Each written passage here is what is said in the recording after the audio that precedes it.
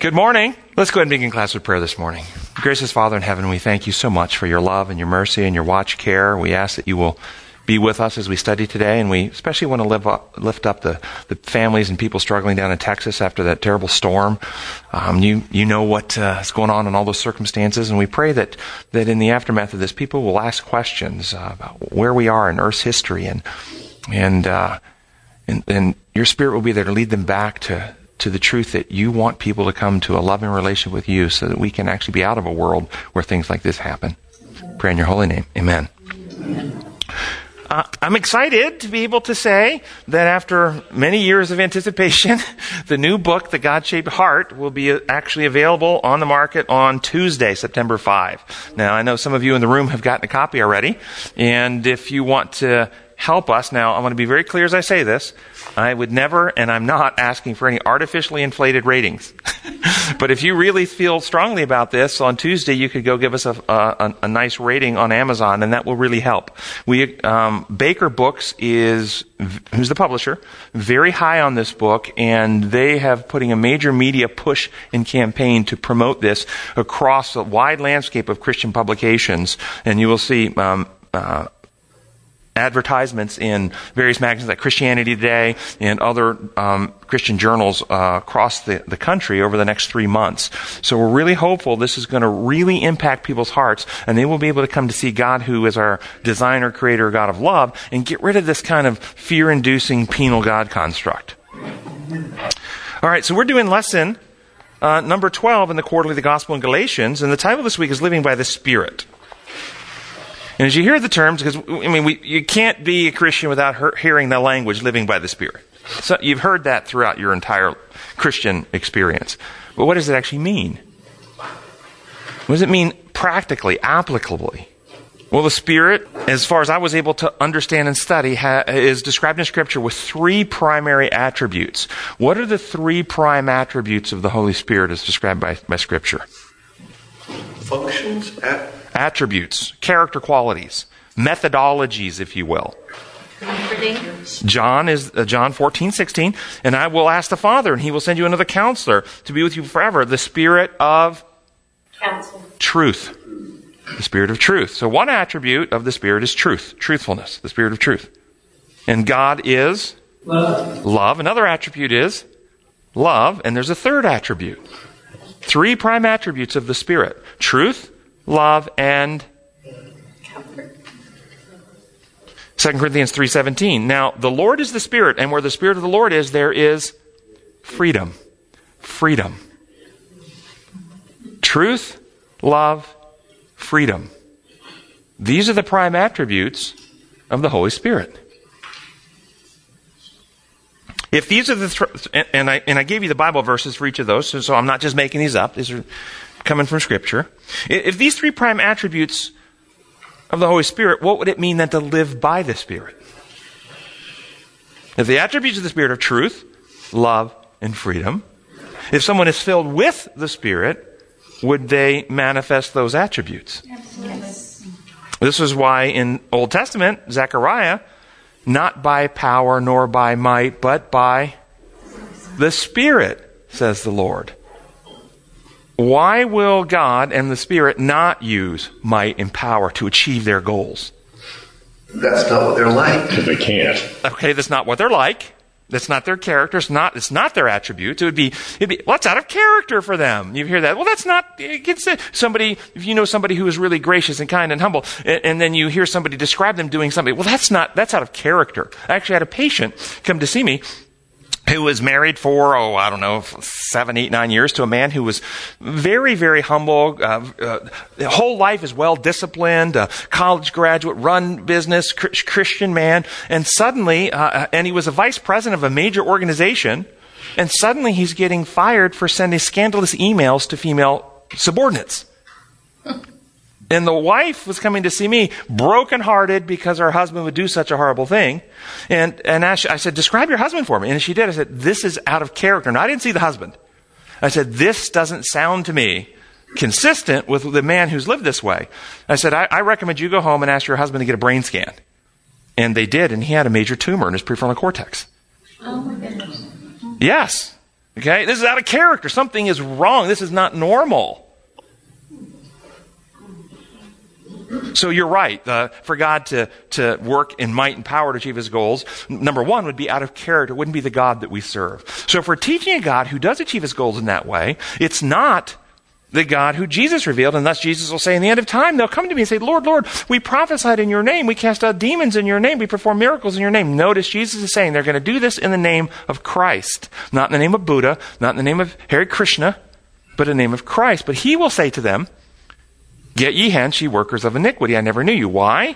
Because they're presenting a person with the verbal name Jesus Christ, but with attributes or character qualities that are not his. So I love the way you said that. First problem, it's not consistent with his character. But there's another problem. Not only is it not consistent with his character, can God actually achieve his goals by using might and power? Can you get love and trust from sentient beings by using might and power on them? Do it or else. Love me or I'll punish, I'll coerce, I'll threaten. You can't get love. You can't achieve his goal. So not only is it out of character, which I love that as first, but you can't achieve what he's trying to achieve.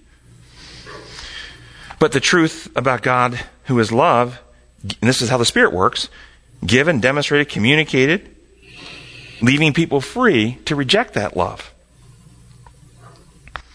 Think about your own life experience. If you've ever been in a position where you believe someone was out to harm you, whether it was physically, whether it was harm your reputation, get you fired from a job, get you embarrassed at school by the teacher, get you disciplined. Somebody was out to harm you in some way. What happened in your heart toward that person? I believe this person's out to harm me. Are you drawn toward them?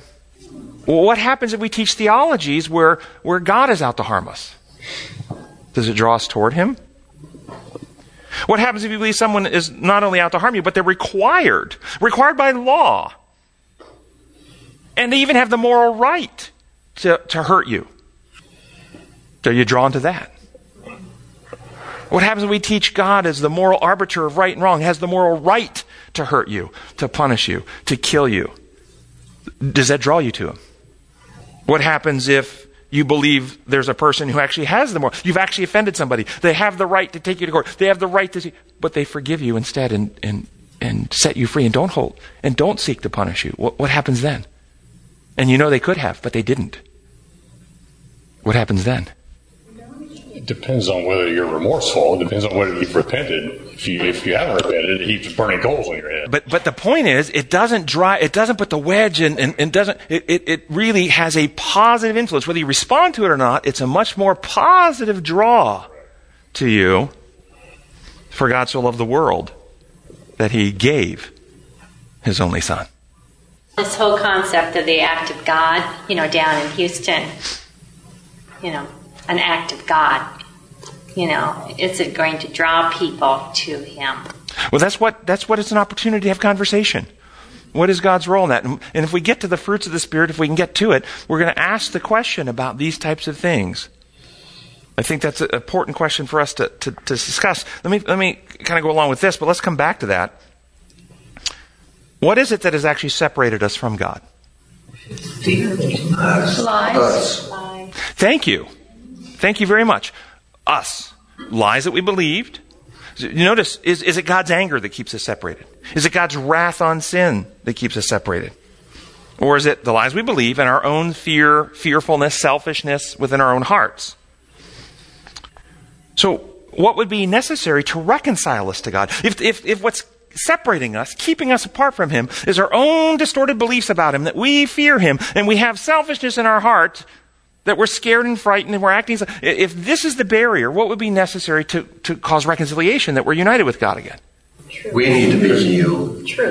Truth, which destroys lies, wins us distrust, and a new nature. That's the metaphor of being reborn, or the acted out metaphor of baptism, dying to the old and being born anew and raised in the newness of life. We get a new heart and right spirit. And we get that through the Spirit, who's take all that Christ has achieved and reproduces it in us. So it's no longer I that live, but Christ lives in me. Okay? So what's necessary to be reconciled is to remove the lies that cause us distrust and to remove the selfishness in our heart. Because that's the barrier, right? Now, if you were to act that out metaphorically, if you were to create a little drama, a little play, a little skit maybe, how might you act that out? To reveal, and the play is designed to reveal God, who is the source of pure truth and pure unadulterated love, who is trying to reach us, but we're separated from God by lies and our own fear and selfishness. Might you, draw up a stage in which there was a bright light hidden behind a veil, and that veil at one point in time is ripped wide open, and now there's an open way back into the light? What happened when Christ died? Was the veil ripped open? Was the way now made plain? A new and living way through the veil? Through what? What did Christ's death open for us? I can tell you, many people teach that there's some barrier up there, and it opened the way through the punishment. It opened the way through the legal accountability. It opened the way through God's wrath and anger. I'm going to suggest to you, what it's designed to open is your own heart. It was designed to open your heart, which has been barricaded with distortions about him, with fear. As soon as Adam and Eve sinned, they ran and hid because they were... And who were they running from? They're running from God, but who is the only source of help for them? Who is on their side? God is on their side, but they're running from God because this is what sin does. It causes a barrier internal to ourselves that we isolate. We live in shame. We live in guilt. No one could love me if they knew what I've done. I'm so corrupt and so horrible. And so these lies pile on lies. And what did God need to do? He needed to pierce that. The other thing that it revealed, at the time that the curtain was ripped, the ark was gone. God was gone out of their hearts. And Christ's death revealed the emptiness of the people who had lost Christ in their hearts, or God in their hearts. When the curtain was ripped open, you could see it was empty. And Christ's death revealed how empty Satan's lies were, that the alternative was. That was a dead end. So from the remedy, Hebrews 10, 19 and 20. Therefore, brothers and sisters, since Jesus died to bring us the truth about God and to eradicate selfishness from humanity, we no longer need to be afraid, but can confidently enter the most holy place, God's very presence. Because Christ's death revealed the truth about God and ripped open the veil of lies told by Satan that blinded our minds and destroyed the infection of selfishness that separated us from him. When you see Christ on the cross, is your heart pierced? Is your heart open to experience unity and reunification with our Savior? From the book Christ Object Lessons, page 419, it says, in the great and measureless gift of the Holy Spirit are contained all of heaven's resources. It is not because of any restriction on the part of God that the riches of his grace do not flow earthward to men. If all were willing to receive, all would become filled with his Spirit. Do you believe that to be true? That any person who is genuinely willing to open their heart, the Spirit will come and fill their hearts? Yes. So the restriction, it's not on God. It is the privilege of every soul to be a living channel through which God can communicate to the world the treasures of his grace, the unsearchable riches of Christ. There is nothing that Christ desires so much as agents who will represent to the world his spirit and character. There is nothing that the world needs so much as a manifestation through humanity of the Savior's love. All heaven is waiting for channels through which can be poured the holy oil to be a joy and blessing to human hearts. The indwelling of the Spirit will be shown.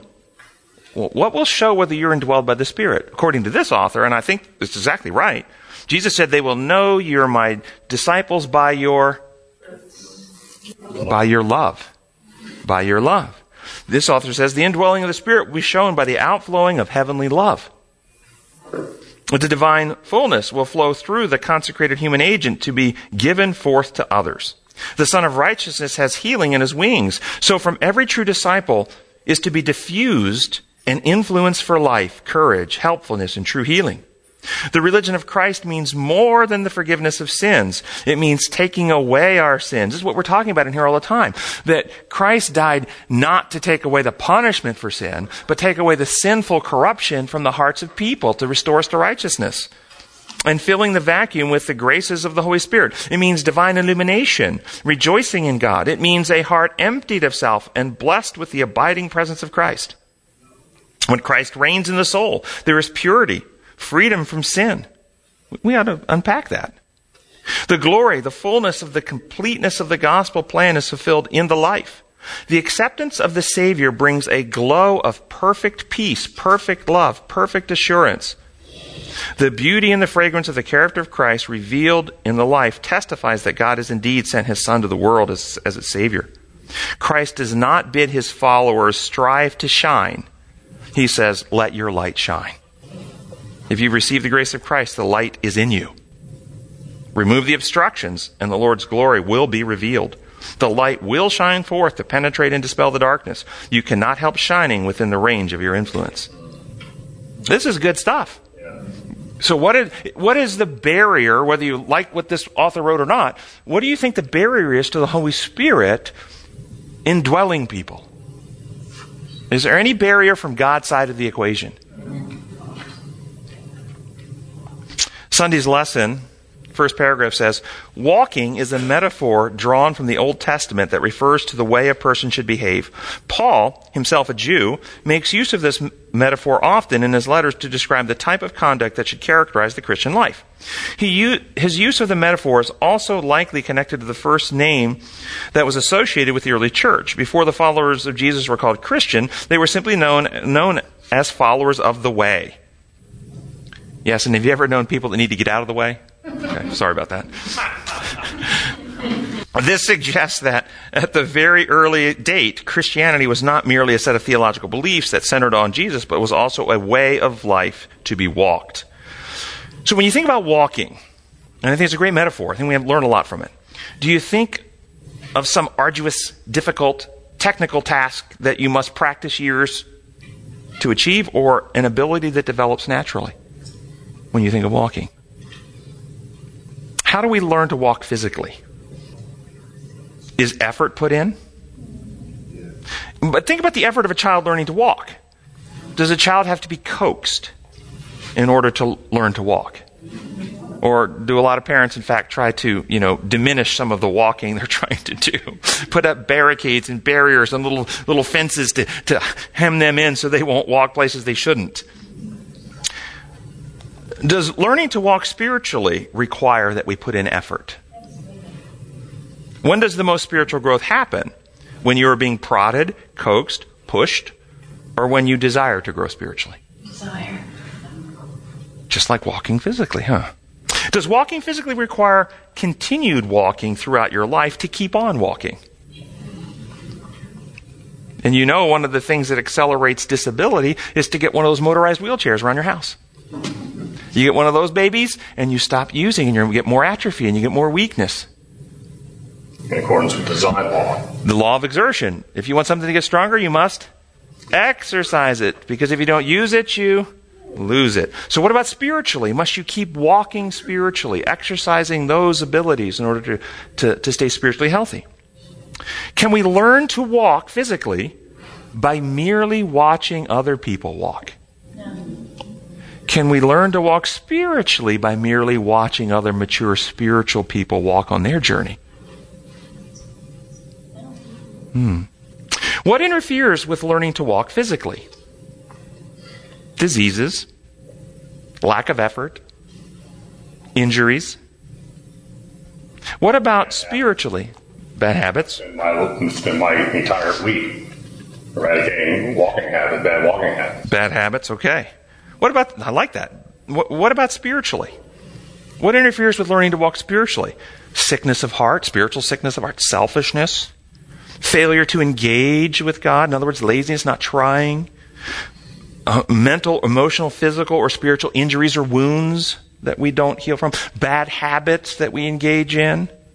I like that. When a child... Yes. Somewhere? Yes. A lot of what I do in my professional career is watch people walk. Mm-hmm. To walk, you need three things. You need stability, you need balance, and you need power or motor. That's also true in the spiritual realm. We need power from the Spirit. We need balance. If we're not balanced, we will go off in all different directions. Like it. And fall in multiple different directions. We also need stability.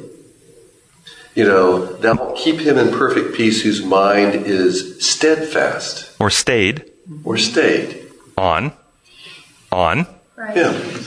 On you, on Christ, on God, His character, His design. I get people all the time, I'm going to expand on what you just said, that ask me in their decision making, how do I know? I don't know how to make a good decision. How do I know which is the better choice? How do I know?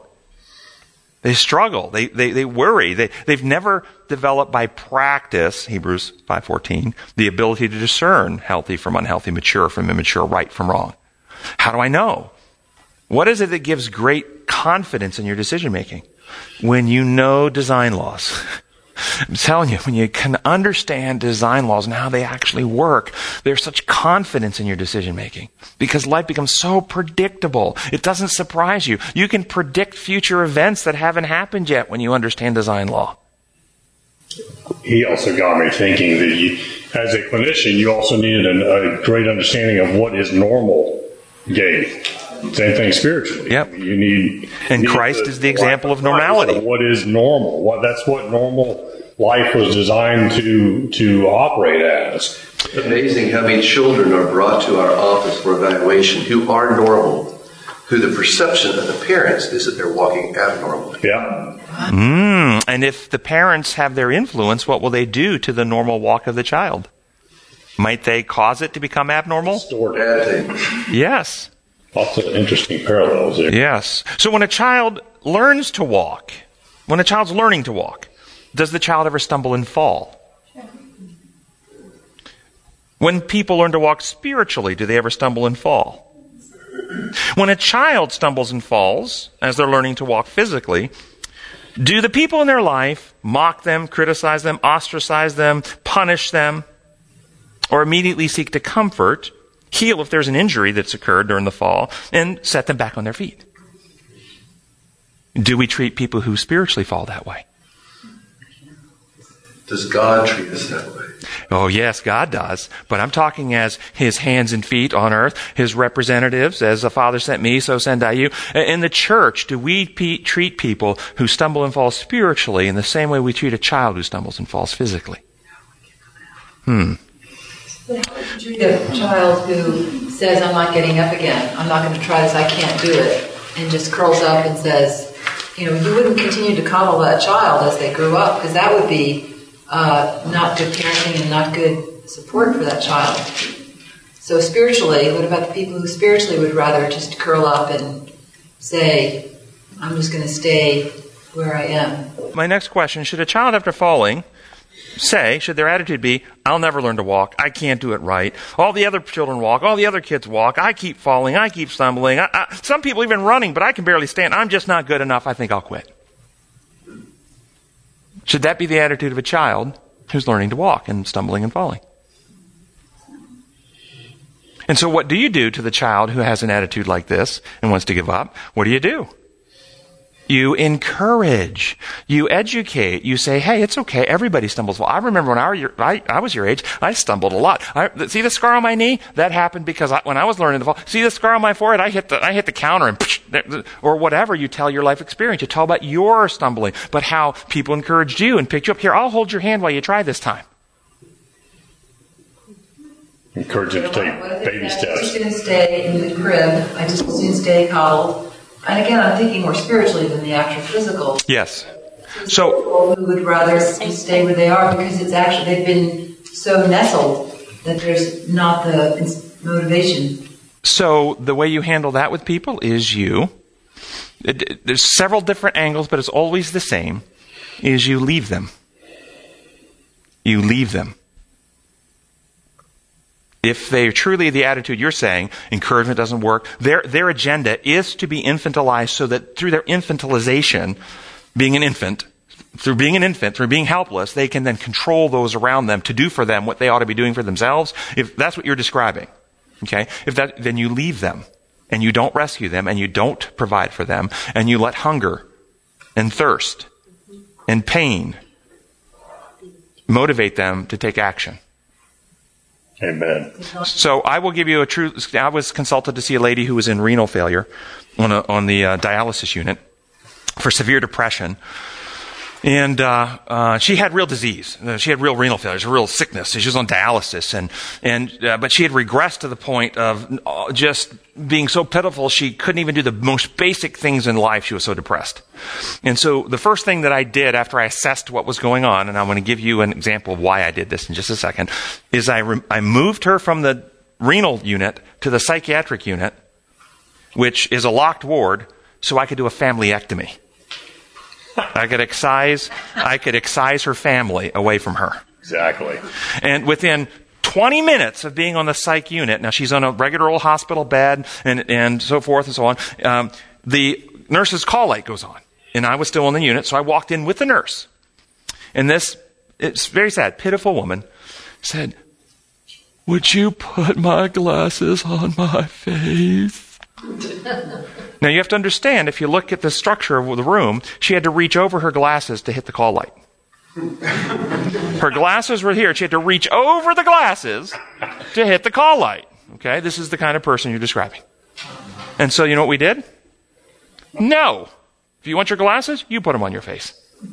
But at the end of the week, she was up, setting the table, cleaning up afterwards, helping out, doing all kinds of stuff through the thing. What happened was she had a real disease that required some assistance, but her family felt so empathic and so bad for her, they began providing assistance she didn't need. So this goes to the next question, and we'll segue right in, back to our metaphor. Should the adult parent, when their child falls and actually gets hurt and is crying, think, "Oh, that tears my heart so much. I couldn't tolerate to see my child fall and get hurt again. Therefore, I'll carry them and never set them down again"? Should that be the attitude of the adult parent? Because I would never want them to stumble and hurt themselves. I love them too much to let them get hurt. And so they carry them from that point forward, and they never put them down again. What have they just done? They've crippled their child. This is what happened to this woman. They had so much compassion for Mama and Grandma, and she was struggling, and she was really sick, and she was. And so one of the things we have to do with people is we have to use our good judgment and assess what assistance is legitimate and what can the person legitimately still do for themselves. And you only provide the help that's actually needed with the goal to restore the person to the greatest level of autonomy and independence possible within their current levels of abilities. That's the goal. Not to do for people what they're capable of doing for themselves. And spiritually is the same thing. If somebody falls spiritually, should their family pick them up and say, "I'm never going to let them make those decisions again. I'm going to make choices for them so they won't make the bad choices anymore. I'm going to send them to a school that will teach them a list of rules and it will be really protected. And they will have required worships they'll have to go to. And they'll protect them on the Sabbath so they won't have any bad influence with them. I'm going to send them to a place where they never have to make any mature decisions for themselves. I'm going to indoctrinate them. Here's what to think and what to do. Just follow your checklist and you'll be safe in life." And we infantilize people. Make them spiritually immature. Prevent them from growing up. Last paragraph. Paul's comments about walking in the Spirit are not contrary to obedience to the law. He is not proposing that Christians should live in a way that violates the law. Again, Paul is not opposed to the law or to obedience to the law.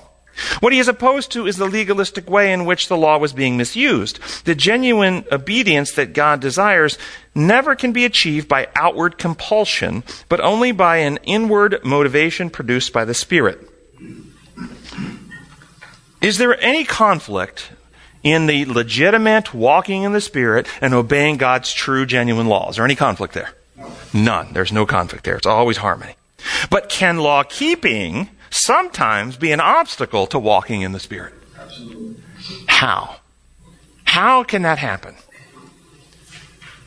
What type? There's a hand. Someone who's answered that question. So, what type of law and law keeping is opposed to the Spirit? This is from the same book, Christ Object Lessons, page 97. It says, the man who attempts to keep the commandments of God from a sense of obligation merely, because he is required to do so, will never enter into the joy of obedience. He does not obey. When the requirements of God are accounted a burden because they cut across human inclinations, we may know that the life is not a Christian life. True obedience is the outworking of a principle within. It springs from the love of righteousness, the love of the law of God. The essence of all righteousness is loyalty to our Redeemer. Thus, this will lead us to do right because it is right, and right doing is pleasing to God. Amen. So, do you hear in this little paragraph two types of laws being contrasted here? What is the natural result in your heart when you're required by an external authority to obey a law under threat of punishment that you have not agreed is the right law? You just know they have power, and if you don't, you'll get punished, but you don't really think it's reasonable. What happens in your heart? Rebellion. Okay? You may go along to avoid the punishment, but is there any joy? Is there any peace in your obedience? You may do the speed limit. Exactly. What happens, though, in your heart when you obey, not only because you understand and agree that it makes sense, but it's actually the way you prefer to do it in the first place, and that's what you'd like to do even if there wasn't a law? Then what happens in your heart? See, genuine law-keeping isn't about an argument over the accuracy of one's definition of the commandments. Oh, let's argue. Should we have images of Christ in our churches, or thou shalt not make any graven images, so we shouldn't have images in our churches? Let's argue over that. That's the commandment. Thou shalt make any graven images. And that's a big debate in some Christian circles. There are many others. I won't go into all the others, but you know them, that we back and forth. But assuming that whatever law one is attempting to keep is in fact the correct way of understanding it, what happens in the heart if you keep it, but do so under the imposed law model? If I don't keep it, God will put a demerit in my record book in heaven. And if I don't get that legally accounted for, he'll be required by justice to punish me at some time in the eternal judgment future. And that's why I keep it, so he won't punish me. What happens in my heart if that's my motive, that's my understanding? Even if it's the right one. Fear. Rebellion. There's no peace, there's no joy, there's no real obedience. You're not obeying.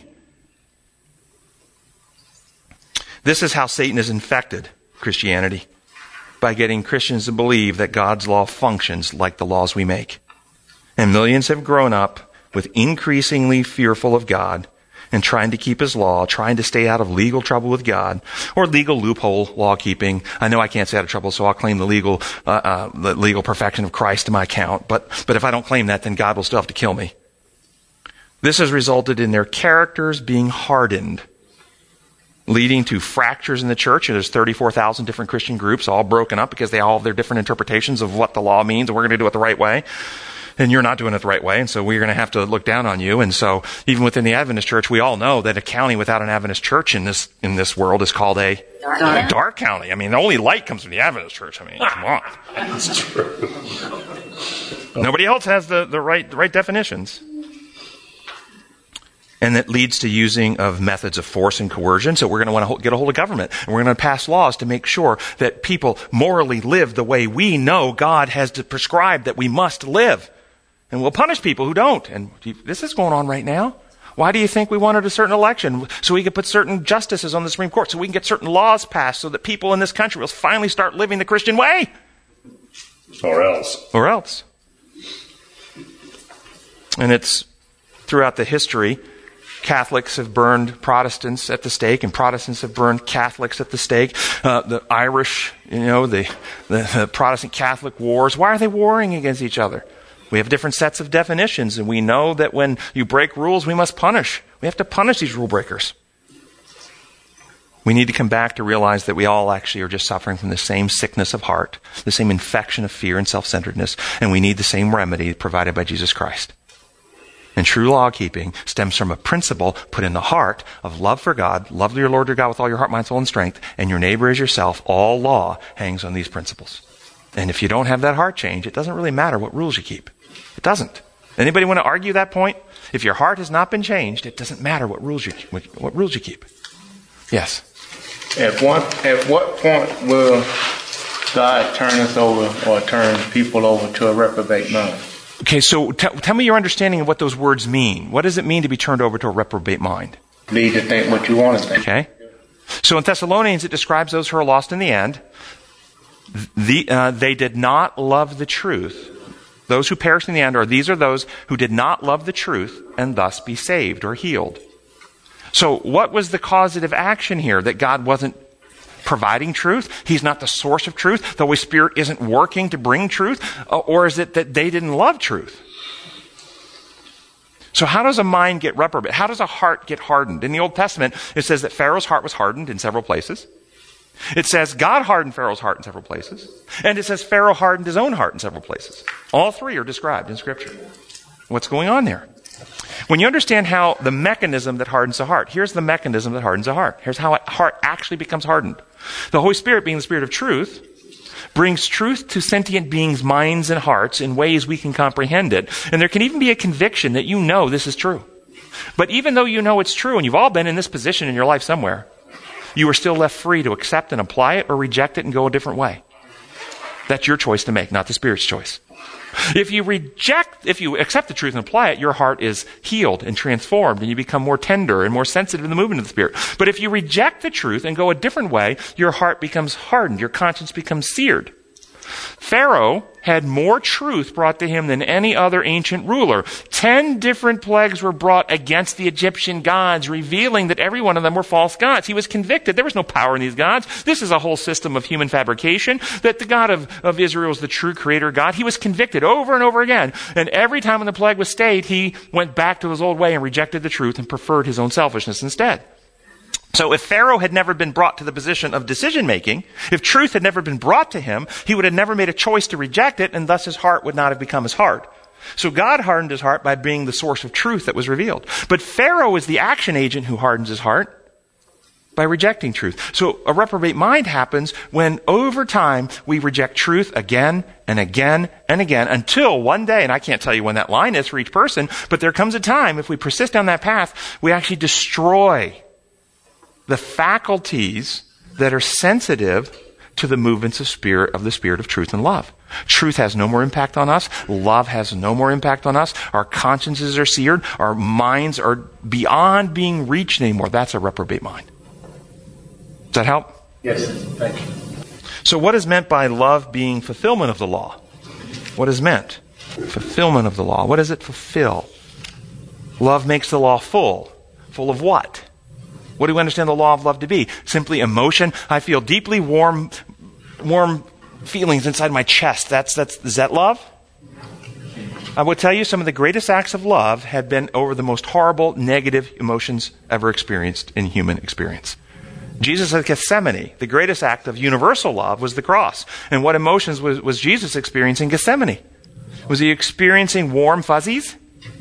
No. Love is not simply positive emotions. In fact, it's often the greatest love is when we take the action that is self-sacrificial to benefit others in God's plan that goes against our inclinations, that's hurtful to us. It doesn't feel good to our fallen nature. Christ did not have a fallen nature like we do, but he was tempted in every way just like we are. So he had that agonizing temptation. So what is meant by love? What is actual salvation? It's restoring us to God's original design that he created mankind in Eden. Healing, salvation, means to heal, to restore, to put his living law back into the living vessels it was designed to be in. The last sentence of that paragraph reads, the genuine obedience that God desires never can be achieved by outward compulsion, but only by inward motivation produced by the Spirit. This is well said. It's absolutely true. And then think of the implications. If you understand that to be true, there are implications toward the doctrines we teach.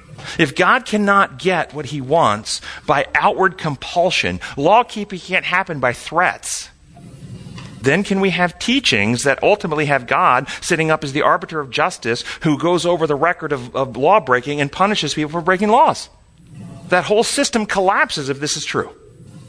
However, when we come to design law, what doesn't collapse is that those who persist in deviating the laws upon which life are built will not avoid the pain and suffering that comes from being out of harmony with God's design unless they allow God to heal and restore them.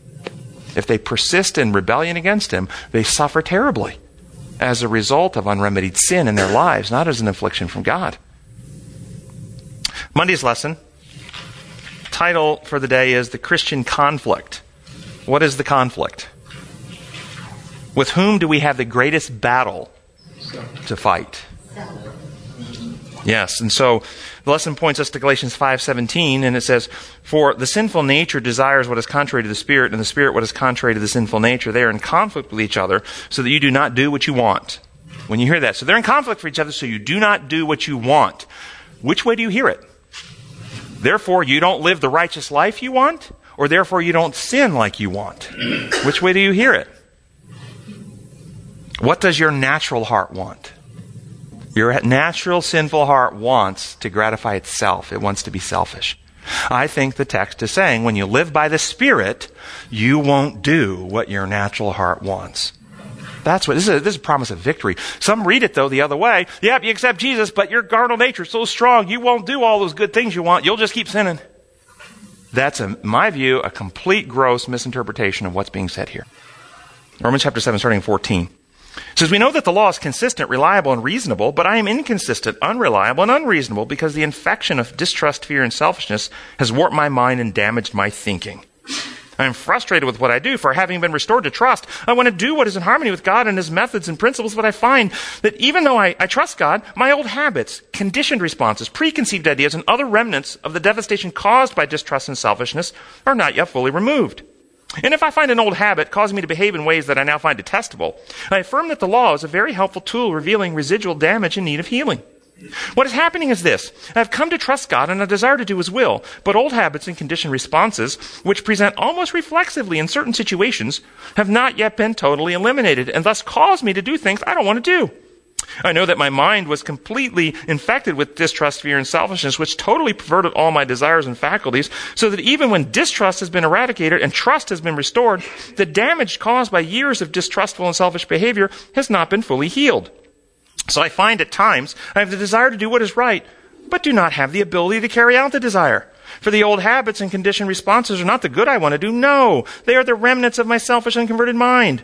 So, if I find myself doing what I no longer desire to do, it is not myself that acts, but the vestiges of old habits and conditioned responses that have not yet been removed, and through God's grace, they will soon be removed. So I find this reality at work. When I want to do good, my old selfish habits and residual feelings of fear are right there with me. In my mind, I rejoice in God's methods and principles, but I recognize that I remain damaged from years of being infected with distrust and practicing Satan's methods, so that even though the infection of distrust has been removed, the old habits of fear and self-promotion tempt me from within. What a damaged and corrupt man I am. Who will deliver and heal me from the brain and body so diseased and deformed? Praise be to God, for He has provided the healing solution through Jesus Christ our Lord. So then I find in my mind that I am now renewed with trust in God and love of His methods, but my brain and body remain damaged by years of self-indulgent behavior. What do you think? Can you all connect and relate to that? And the longer you stay in the healing process with Christ, the more and more those residual defects are taken away. Because of this tug of war between our new heart's desires that want to live in harmony with God and the old habits that we developed before we actually came to a new life with Christ, God has actually given us some directions that if we follow these directions, it significantly improves our ability to follow what our new spiritual heart desires are and minimizes the impact or the power of the selfish temptations. Any thoughts on what those directions might look like? 10 words. First and foremost, a trust relation with God in which the Spirit lives in us. That's the most important first thing.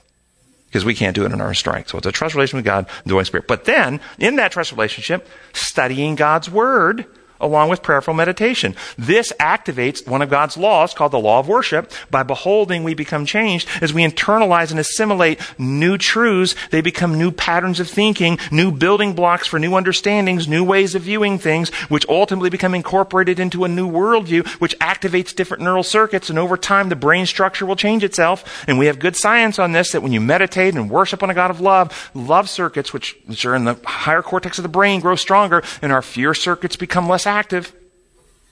So we change over time if we worship. But if we don't, if we instead worship on angry gods, punishing gods, then these healthy changes don't happen. What about, so one of the things he's encouraged us to do is spend time with him, study his word, meditate on his creation, his statutes, his perspectives, his way of doing business, that we incorporate it and think, how can I apply that to my life? Another, choosing to help others. Altruism. When you do this, when you actually give of yourself to help others, you activate your brain's love circuits, which calm your fear circuits. And there's another law law of worship, and last one, now the law of exertion. If you want something to get stronger, you must exercise it. If you want stronger musical skills, you've got to practice your instrument. If you want stronger math skills, you've got to work problems. If you want stronger love abilities, you've got to love people. You can't become a great musician by listening to the stereo 10 hours a day. You can't become a great lover of people by listening to sermons on love 10 hours a day. At some point, you've got to help people. You've got to practice. So he's given us and by the way, that's one of the reasons for tithes and offerings. Tithes and offerings are a prescription to help you practice giving. To overcome your fear to hoard. And then healthful lifestyle choices, such as regular sleep, avoidance of intoxicating substances, regular exercise, all of which improve higher cortical function, keep the limbic system calmer, make your temptations less strong, make your ability to resist temptation. I can tell you, I notice substantially when I'm sleep deprived. I get irritable. I'm much more irritable. I'm much more likely to snap when I'm sleep deprived. And that's neurobiological. When you're sleep deprived, prefrontal cortex, first part of the brain, that's impaired. And when the prefrontal cortex becomes impaired, then little things that you would normally just process easily and don't find irritating become irritable. You get irritable moods that you normally wouldn't get. This is why the old wives' tale, don't go to bed angry with your spouse. I tell people, it depends on really how significant the issue. If it's a very minor issue, then resolve it. But if it's going to require a conversation late at night, tell your spouse, hey, I love you too much to give you only half of my brain. You need my whole brain. Let's talk about this tomorrow after we're rested. You'll find it goes much smoother. I promise it really will. And then forgiving those who do us wrong. When you forgive others, you're actually releasing yourself. You see, sin is insidious. When someone sins against you, they've done wrong and they have searing of conscience, hardening of heart, guilt and stuff all inside them. But when they sin against you, they plant a seed in your heart that you're going to be tempted now to be bitter, to be resentful, to be angry, to want to retaliate, to want to seek vengeance against them. You will be tempted when someone does you wrong with all these emotions. And if you let that take root in your heart, then you will begin to ruminate on ways to make them pay, how to get them back. You'll begin plotting and planning on ways to punish them and hurt them for what they've done, which means over time that root, that selfishness is going to take and grow up into a plan in your heart, and you will in time become like the person who did you wrong. And so the way that God has given us to prevent that when someone does it, you forgive them. Forgiving them doesn't mean what they did was right. Get your mind around this. How many of you forgive people for doing the right thing? We never forgive the right. If you forgive somebody, by definition, it means what they done was wrong. We don't forgive rights. But when you genuinely forgive from the heart, you root the little seed that was planted in out. You take out your desire for vengeance and bitterness and hostility against them. Doesn't mean you trust them. They still may remain untrustworthy. But you see it through the lens that Christ saw those who crucified him on the cross. Father, forgive them. They don't know what they're doing. They think they're killing me. They're destroying their souls. When people do you wrong and you recognize how sin works, they're hardening their heart. They're searing their conscience. They're ruining themselves. I feel sad for them. It's a lot easier to remove when it's a seed instead of a full-blown forest. Tuesday's lesson, I want to get to some of the stuff in Tuesday's lesson, which is talking about the works of the flesh, and it asks us to read Galatians 5:19 through 21, and it says, the acts of sin, the sinful nature, are obvious. Sexual immorality, impurity, debauchery, idolatry, and witchcraft, hatred, discord, jealousy, fits of rage, selfish ambition, dissensions, factions, the envy, drunkenness, orgies, and the like. I warn you, as I did before, that those who live like this will not inherit the kingdom of God. What do you hear being described here? What is the core that drives every one of these things? Selfishness. Selfishness. Great. So the question now is, which is a work of the carnal or sinful nature, how is idolatry and witchcraft a manifestation of selfishness of the carnal nature? We're wanting control. We are controlled. Okay, I like where you're going with this. So what does fear and self-centeredness lead you to want to do? To protect self, right? Isn't that what it leads you to do? To be in control. So pagan practices, what makes something pagan? It's always some works, something done to the deity in order to influence the deity to do something that you want. We'll offer our best cow so we'll get rain. We'll offer our best lamb so the flood will stop. We're going to do something to influence this deity to do what we want. Put our coin in the machine and get out what we're looking for. Okay? Usually with some type of a bribe or other payment that the deity needs. Self does not die in such practices. Hearts are not renewed. Misdeeds, though, may be accounted for and paid for, but there's no internal change.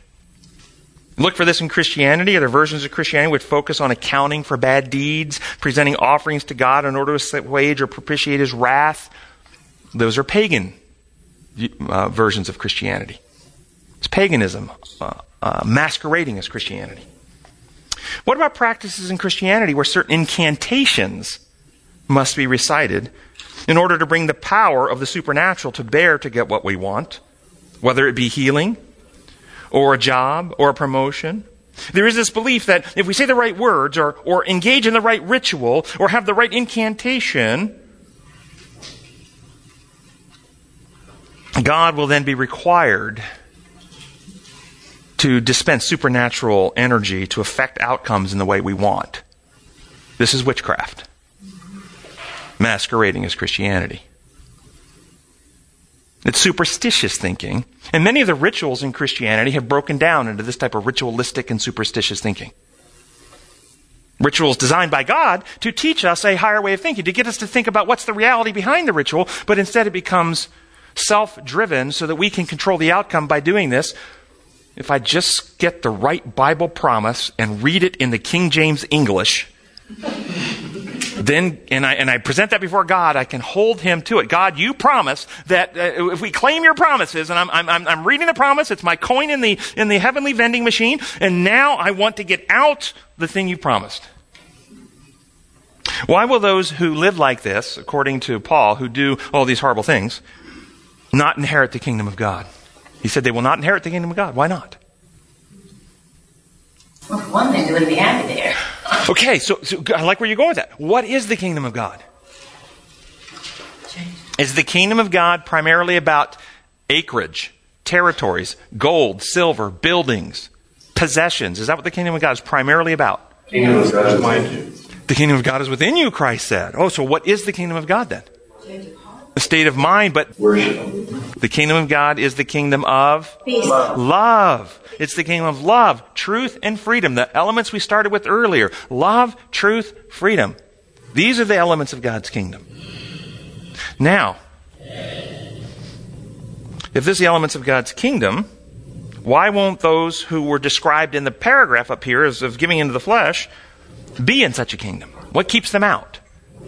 Does God refuse to let them in? I will not have anything to do with you people. You offend me. I can't even stand to be around you people. In fact, you say it's themselves. You said they wouldn't be happy there. What would they prefer? To be in God's presence or to die?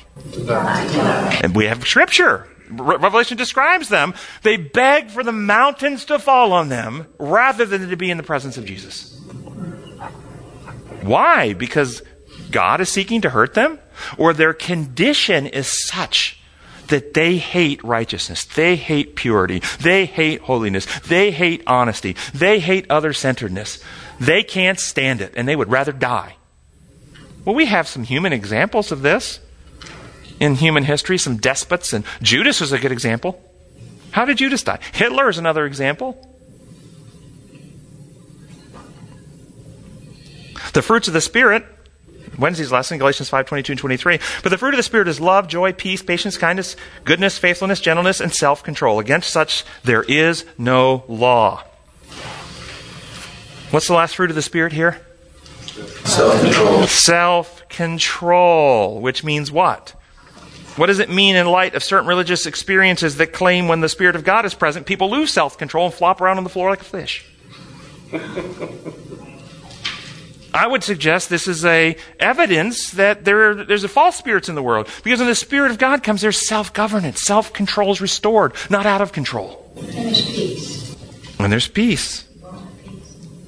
What does it mean for those who pray, Lord, I've messed up so much. I'm tired of being in control. Lord, I surrender to you. You take control. You ever heard people pray like this?